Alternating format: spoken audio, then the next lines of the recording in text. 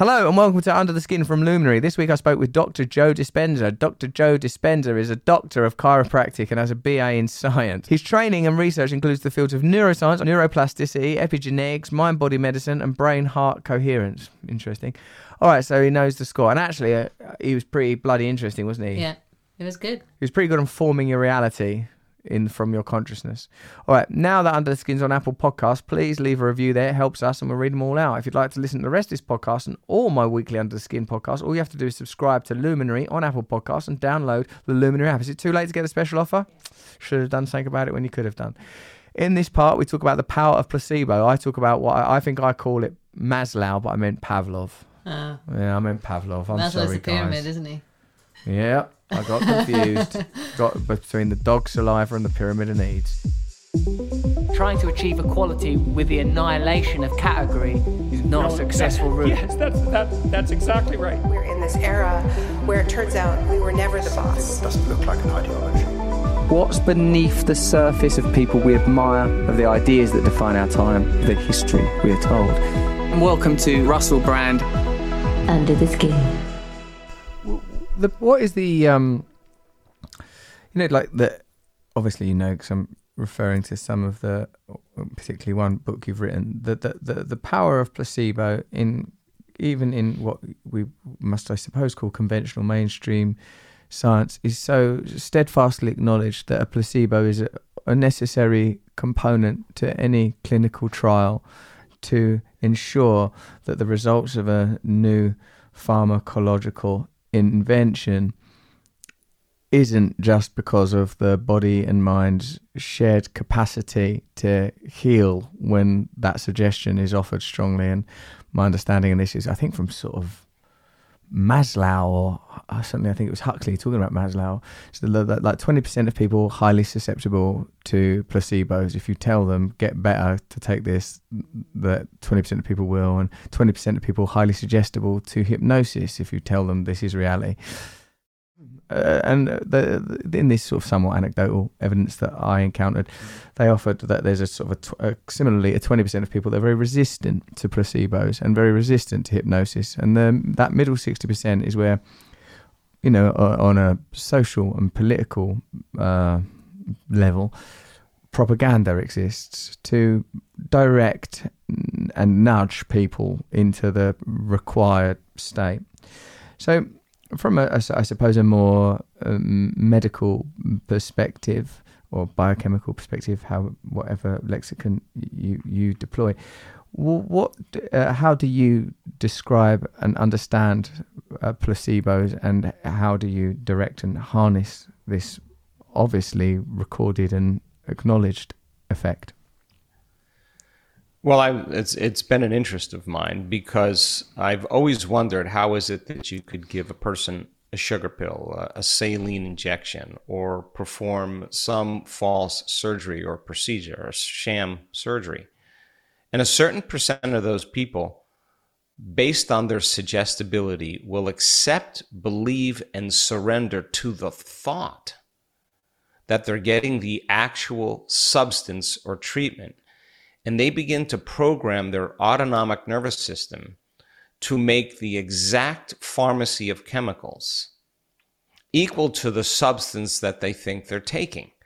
Now, the first question is it the inert substance, the placebo, that's doing the healing, or is the person healing by thought alone? Now, we've been conditioned and hypnotized into believing that we need something out there in our three-dimensional outer reality, our world, to change our internal state here. And so if a round white pill that has a line down the middle that you've taken many, many times to take away pain, as an example, you take the pill, and with a certain amount of time and a certain amount of information that you're being programmed to believe, that pill makes your pain go away. And the moment you notice a change in your internal state, the moment you notice the change in your pain levels, you remember what caused it. You pay attention to what caused it, and you become more reliant on that for it the next time.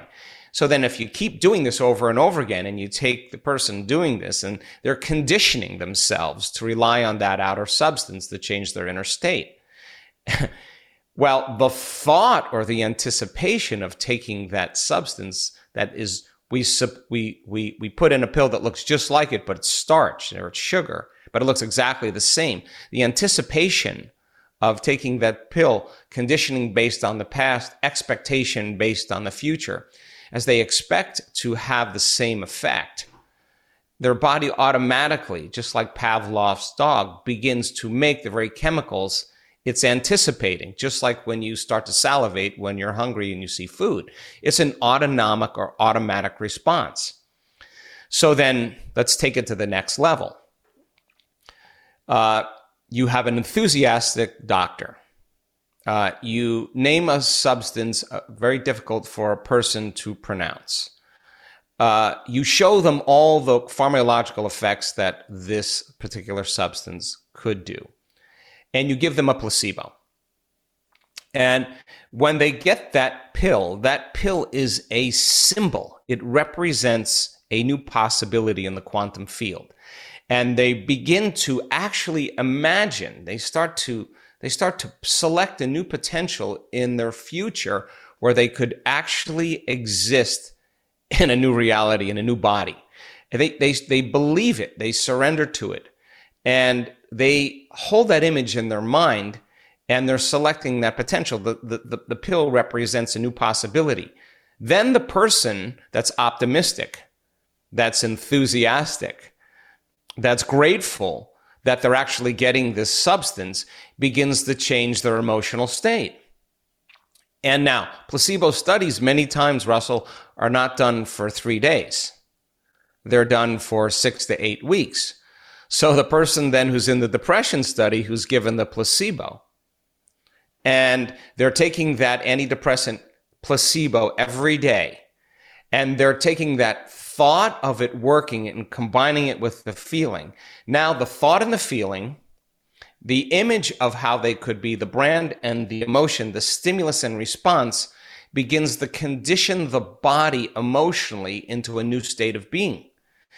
And so then the person in the study for depression, when you see their pre and post brain scans, and you see the dramatic changes in their brain, they're making their own pharmacy of antidepressants. The studies on pain, the person is making their own morphine. They've put the blockers on the receptors to show that the person's making their own pharmacy of pain relievers. You take people with Parkinson's disease, and they begin to make 200 times the amount of dopamine by thought alone. Now, here's the question.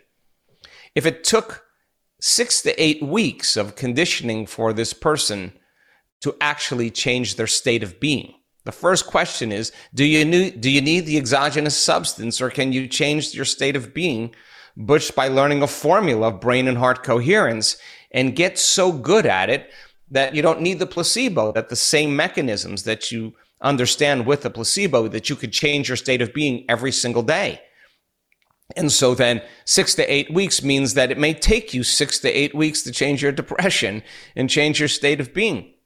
And the studies also show that the people who made 200 times the amount of dopamine and had no tremors, no shuffling gait, no problems, the spastic paralysis associated with Parkinson's disease, when they returned back to their normal lives, the majority of those people had all of their symptoms returned, because when they saw the same people and they went to the same places and they did the exact same things, their environment was changing their state of being, and they returned back to the old self again.